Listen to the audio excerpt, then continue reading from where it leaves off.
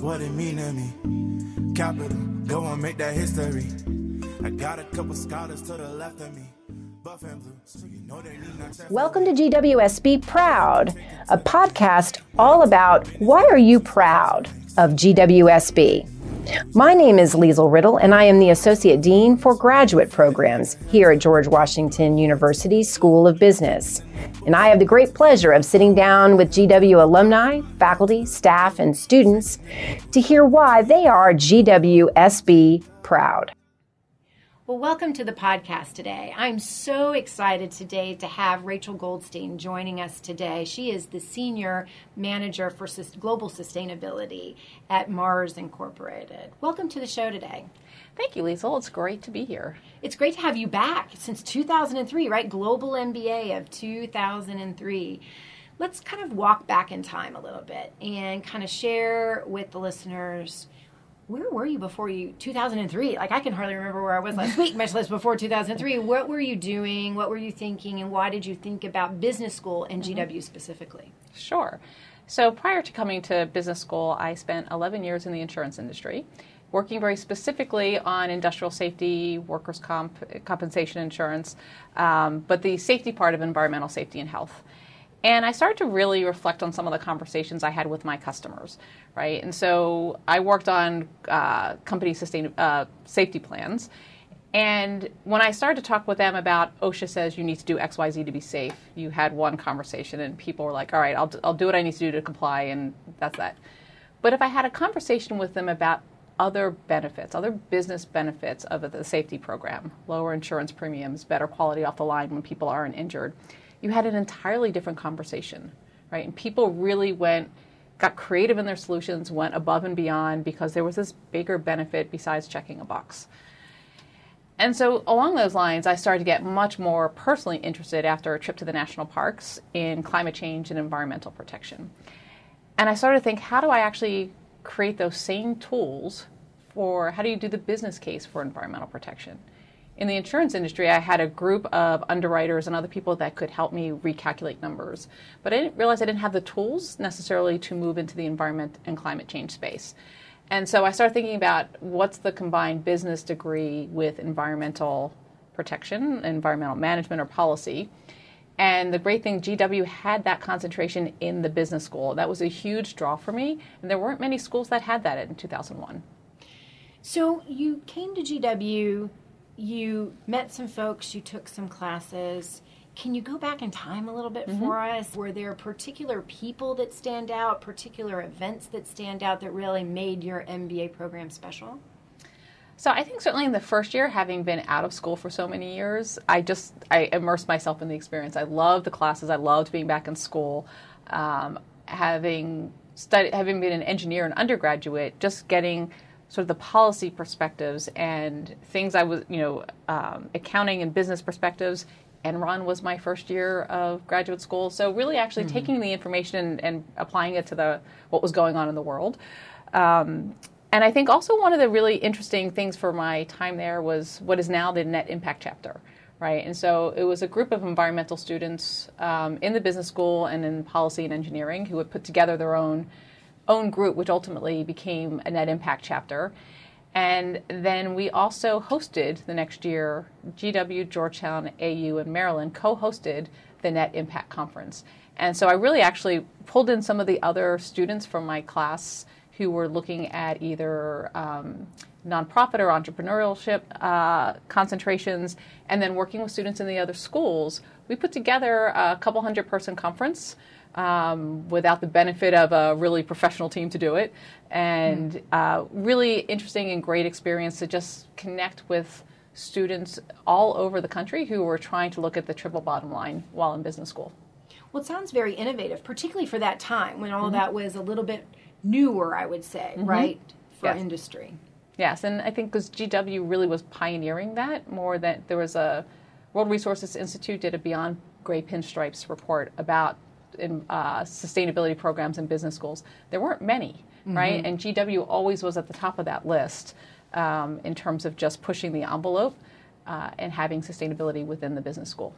Yeah, I think there are a couple different reasons why I think that's true. You know, we used to be way back when, we have like this long history of being the School of Business and public management. And so there's always been, I think we've attracted a faculty that at some level primarily have some kind of intersection with policy, with the government sphere in a tangential or holistic kind of way. And I think we're one of the few business schools, I think, in our actual mission statement is a commitment to educating leaders about the role of business and its interaction with both government and sort of citizen sector or nonprofit NGO kind of space.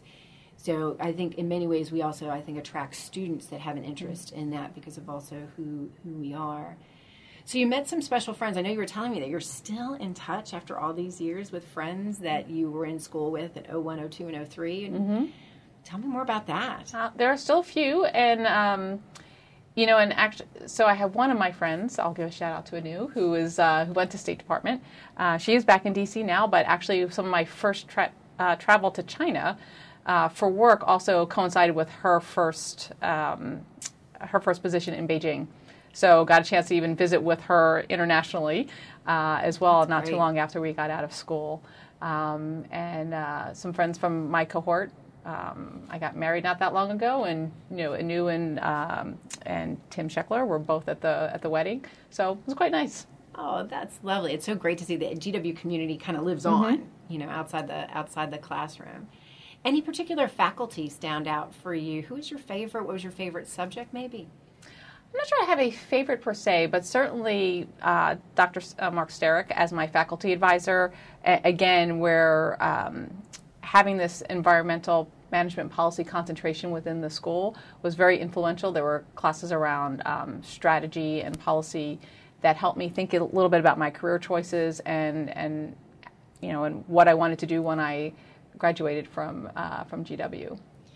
So after your GW sort of experience, where did you go next in your career and why? So I think one of the interesting things is I came out of business school and I went to the government, right? And most people, you know, and originally actually when I talked about an environmental concentration, everyone's like, oh, you want to go to the EPA, you want to go to the government and work in the EPA? I was like, no, I don't want to be a regulator. I want to go into the world of business. This is why I'm here. But interestingly enough, I think there were a few things that got me to the government. One, the job market was very challenging. So 9/11 was actually our first semester of graduate school in 2001. So the job market was probably not quite what we would have expected. But the reality is that I ended up in voluntary programs on climate change at EPA. And because there wasn't a regulatory mandate, you needed a business case for some of these projects.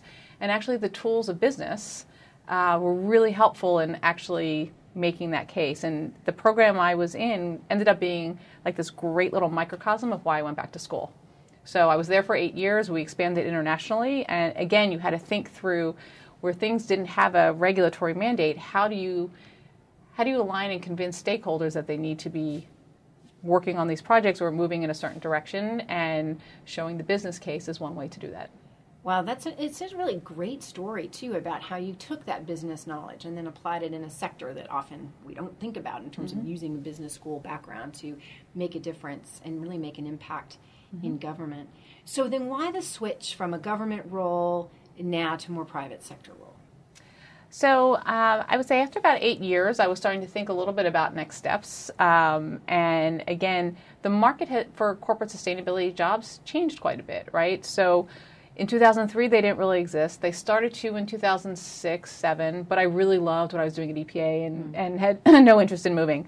But I started to think a little bit about it differently again. And now these jobs were both in consulting and in-house within companies. And I got connected to Mars because I worked with Mars on one of our first renewable energy projects when I was at EPA.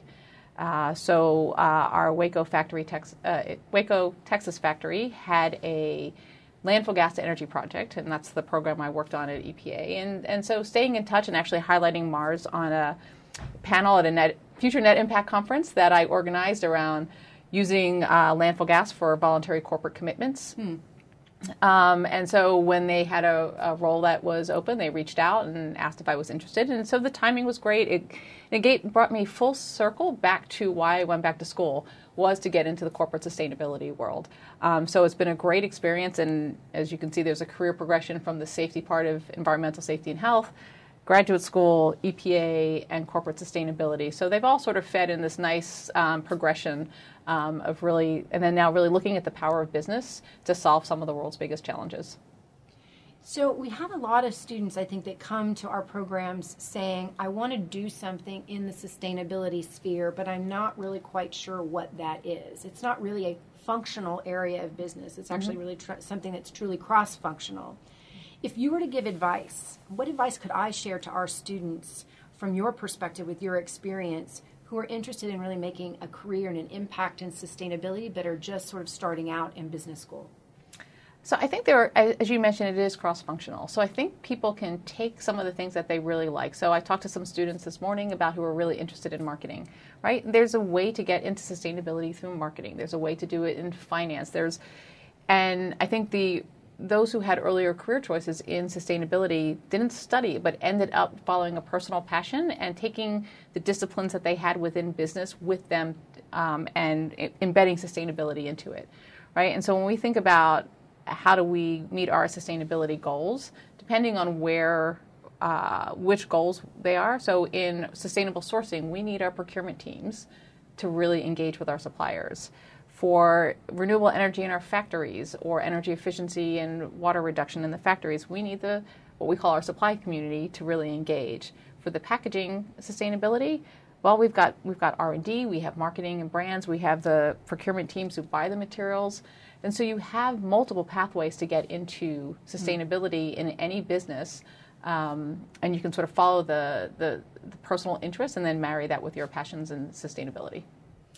That's really a very interesting idea. I think one of the things I also hear from students is to get into sustainability, do you need to have, like you do, an engineering background?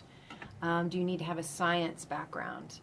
Is there a particular background that makes for a more natural profile for someone going into sustainability, or is it really much more creative than that? It can be much more creative. It is such a broad field, right? And so when we think about, there are people in real estate looking at how do we have green buildings. Obviously my sector is within the food sector. You have electronics looking at how do you minimize energy use, but how do you actually care for the iPhones and the computers that are no longer in use, and how do you dispose of them properly? So there are all sorts of different ways that you can incorporate sustainability. I do find that my science and engineering background certainly helps, but it is not necessary that you have to have that background to be involved in sustainability. Well, you were here for our very first meet and greet series here this morning, where we invite students across all of our programs, MBA, specialized masters, graduate certificates, our faculty and our staff together to just have some informal community time, but also to feature a Spotlight alum like yourself. We were so fortunate to have you sort of kick off the series for us this year. What was that experience like? So it was really fun to be back here. And again, I think as I mentioned that, my last semester, they were breaking ground on this building, right? And so it's really nice to see 15 years later, how the building, that we have a great modern business school, right? We have students who are excited to be here. I got a lot of questions from people doing the, informal networking. Everyone's excited for their first week and first semester. And so I just really enjoy being able to hear what people are interested in. I've, over the years, been able to talk to some of the classes, particularly for some of Dr. Sterrick's classes. And it's just nice to get the fresh perspectives and what people are interested in doing. Well, that's fantastic. We were just so fortunate to have you come in to meet the students, but also come into the recording studio today. Tell me, if you had to look back on your entire GW experience, the name of this podcast is GWSB Proud. What's your GWSB Proud moment? I'm not sure I could just name just one, but I mentioned the Net Impact Conference, and I think really being able to work with a number of students, not just within my program. We had people from other programs at GW and other schools to come together to put together this conference that, again, highlighted where people were being entrepreneurial and interested in the social aspects of business, I think was great. And the diversity of the students in my first year cohort, right? As you mentioned, that the mission of the school, and we had people interested in nonprofits and entrepreneurial, I think gave a really rich experience to that first year. We worked hard together, and there were a lot of stressful days and around midterms and projects. But I think I just really enjoyed the people that I was with so much that I made a great experience here. Fantastic. Well, thank you so much for sharing some of your experience and expertise with us and inspiring really the next generation of leaders. All right. Thank you very much for having me.